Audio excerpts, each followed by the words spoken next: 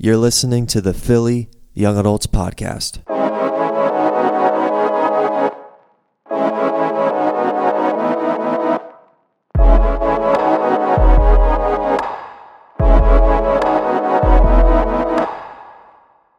Welcome back to the Philly Young Adults Podcast. My name is Dan. I'm one of the young adult ministry leaders here at Calvary Chapel, Philadelphia. We've been doing this little series called Truth Bites, where we open the scriptures in bite sizes. Today we're in James chapter 1. If you want to turn there, if you're driving, just listen along. I'll read it out to you. It says, James, a servant of God and of the Lord Jesus Christ, to the 12 tribes in dispersion, greeting. Count it all joy, my brothers, when you meet trials of various kinds, for you know that testing of your faith produces steadfastness. And steadfastness has its full effect that you may be perfect and complete, lacking in nothing. If any of you lacks wisdom, let him ask God, who gives generously to all without reproach, and it will be given to him. But let him ask in faith, with no doubting, for the one who doubts is like a wave of the sea that is driven and tossed by the wind. For that person must not suppose that he will receive anything from the Lord. He is a double-minded man, unstable in all of his ways. Let the lowly brother boast in his exaltation, and the rich in his humiliation, because like a flower of the grass he will pass away. For the sun rises with its scorching heat and withers the grass. Its flowers falls, and its beauty perishes. So also will the rich man fade away in the midst of his pursuits. Blessed is the man who remains steadfast under trials, for when he has stood the test, he will receive the crown of life which God has promised to those who love him. We might ask ourselves, what is Christian maturity? James here encourages believers to strive for Christian maturity by persevering in trials because of their ultimate outcome, and that is to be perfect and complete, lacking in nothing. James wants us to deliberately choose to have a consistent commitment in following Jesus and be the kind of people verse 12 speaks about, that we stood the test and we get to wear the crown of life. James writes, count it all joy, my brothers, when you meet trials of various kinds. This is one of those verses where you're like, thanks, James, you're the worst. However, he isn't saying, put on a happy face, pretend it's fun. Yay, I just got in a car accident. Excuse me, sir, will you mind hitting my car again?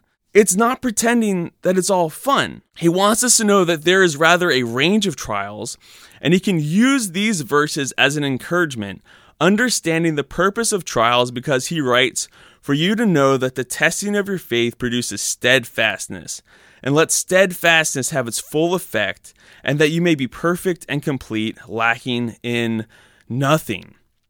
Faith is like a muscle of the human body. It needs to be stretched and worked.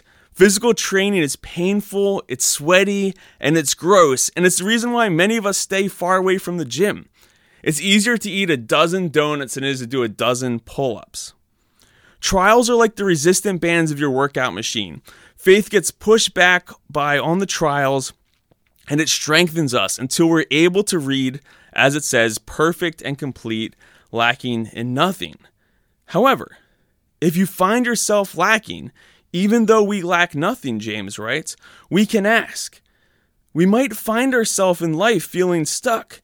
Maybe we understand that difficulties exist and we know that God works them out, but we still have a decision to make here and now. Well, then verse 5 gives us, if any of you lacks wisdom, let him ask God, who gives generously to all. God's nature is to give, and he doesn't give a little. He pours it onto us. We've all gotten in line where we're getting food, and there's always two types of people passing out food. There's the one who barely puts food on your plate, and the person who just piles it on, and that's God. Not only that, it says that he does it without reproach, and it will be given to him. He isn't like, really? You need wisdom on that? Wow, I thought you were my disciple. But rather when we ask, it says, let him ask in faith, with no doubting. Do we want to walk with God in this? A question, are we committed to him? Or are we going to keep our feet into two camps? We either trust God or we don't. We can't be double-minded. In fact, James writes that the double-minded person produces two results. The first result is that our prayers have no power, and we shouldn't assume to get anything. For the one who doubts, it says, is like a wave of the sea that is driven and tossed by the wind. For that person must not suppose that he'll receive anything from the Lord. Jesus taught similarly in Matthew chapter 6, verse 14, that the person who is able to forgive will have confidence that they themselves will be forgiven, and the person who's unforgiving, they won't be forgiven. Or in Matthew chapter 8, verse 23, the unmerciful will find no mercy, and here the faithless will receive nothing. The second thing is that they're like a wave. There's no foundation. They're unstable in all their ways, is what it says. There's just a life of unstableness. This might be a great place to pause and think, if my life seems unstable, have I been trusting in who God is and what he says? We need to be followers of Jesus who trust in him. We can't be double-minded. We need to be committed. Jesus says in Matthew chapter 6, verse 24, that no one can serve two masters. Let us strive towards commitment in walking it out. Our lives can actually be stable, secure. Hebrews 11:16 tells us that without faith, it's impossible to please God. Let us ask knowing that he hears us. We have that great verse in 1 John chapter 4, verses 14 through 15, which says, "This is the confidence that we have in approaching God, that if we ask anything according to his will, he hears us. And if we know that he hears us, whatever we ask, we know that we have what we have asked of him." Now, as we're reading on, we see in verse 9 through 11, it appears to kind of be random. James seems to switch from faith to talking about the rich and the poor. However, we already read in verse 2 that there are various trials. Money, in fact, is one of those trials. There are many people who would rather be rich and feel like being rich would remove their trials and make life easier. The rich then are also given an analogy, and it's possible because they're the one that has the thing the poor person wants. They have the money.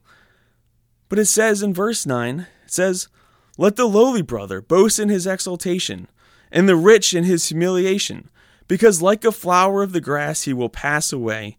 For the sun rises with its scorching heat and withers the grass. Its flowers falls, and its beauty perishes.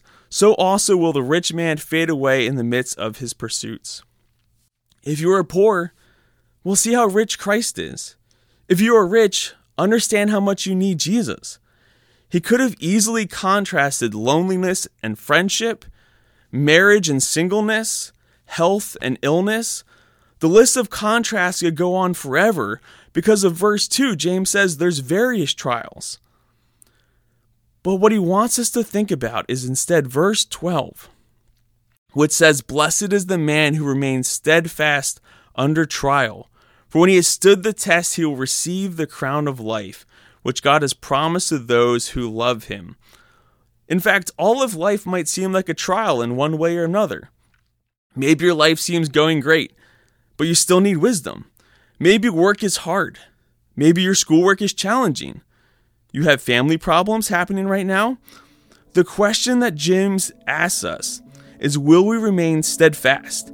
In fact, ask for wisdom and it will be given. There is a crown of life waiting for you, and that's something that James holds up to us to think about and remember.